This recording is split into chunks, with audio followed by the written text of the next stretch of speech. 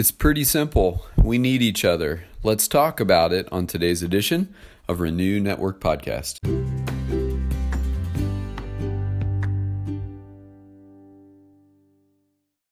Good morning, my friends, and happy Monday. We're moving on today in 1 Corinthians chapter 12.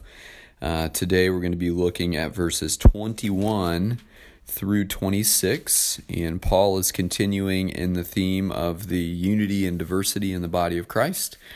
And today we're going to be reading a text that talks about the indispensable nature of all of the parts of the body. A body from the basic mechanical machine aspect is something that runs perfectly because it is perfectly engineered, and every part plays a role and has its purpose.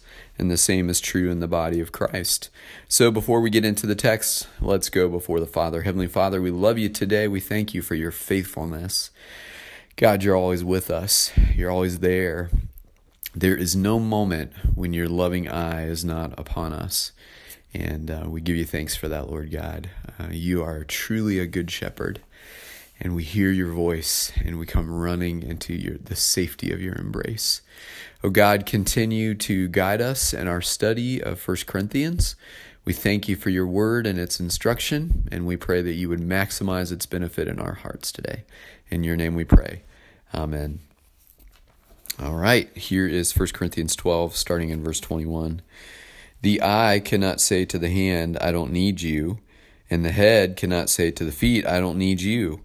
On the contrary, those parts of the body that seem to be weaker are indispensable, and the parts that we think are less honorable we treat with special honor, and the parts that are unpresentable are treated with special modesty, while our presentable parts need no special treatment. But God has put the body together, giving greater honor to the parts that lacked it, so that there should be no division in the body, but that its parts should have equal concern for each other. If one part suffers, every part suffers with it. If one part is honored, every part rejoices with it. Paul goes back again to the physical metaphor of our actual physical human bodies. And again, we get into this this interesting dialogue between the parts of the body. The eye doesn't say to the hand, I don't need you. The head doesn't say to the feet, I don't need you. Conversation here between parts of the body.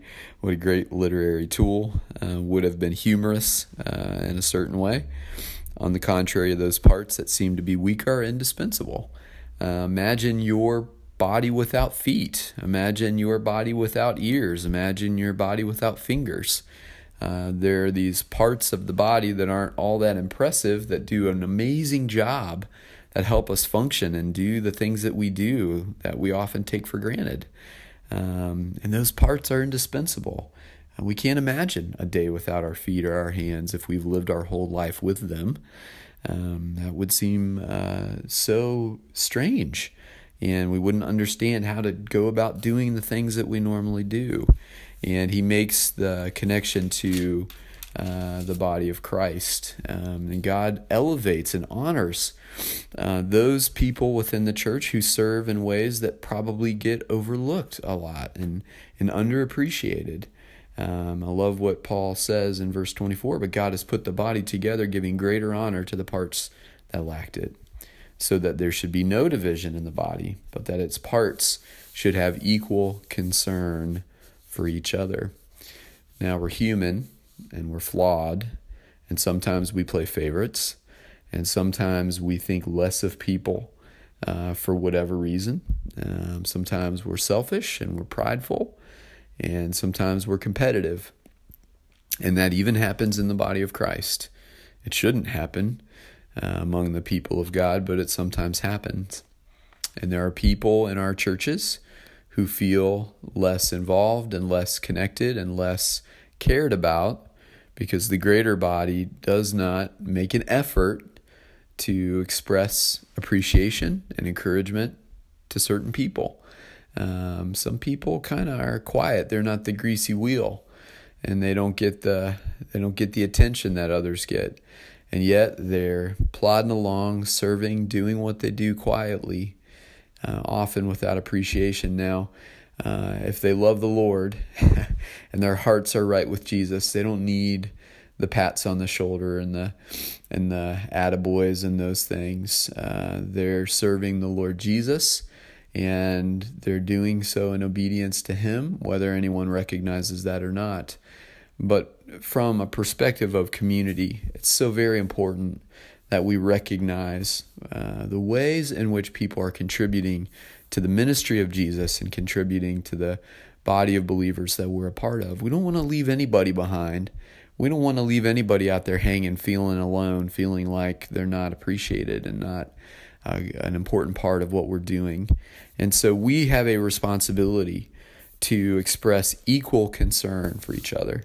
If those same people are going through a hard time, we better notice, and we better step up as their family in faith to be there for them, to provide help as is needed. We don't want to let anybody be left behind because we're so busy celebrating ourselves. The church is all about Jesus, and the ministry of the church is all about Jesus. And our fellow believers are our co-workers in Christ. And as Paul says in verse 26, if one part suffers, every part suffers. We all go through it together. And if one part is honored, every part rejoices with it. We don't want to see people suffering, and we don't want to see people celebrating alone. We want to meet each other in both of those seasons of life, and be family and be in it together. We don't want anybody feeling like they're all alone, because that's not the heart of Jesus. All right, my friends, we are the body of Christ. We ought to go be the body of Christ today in our workplaces, in our homes, in our neighborhoods, and in our communities. Hey, thanks so much for taking time out of your day to study. I hope these words have been of encouragement to you. And tomorrow we're going to finish off 1 Corinthians chapter 12. God bless.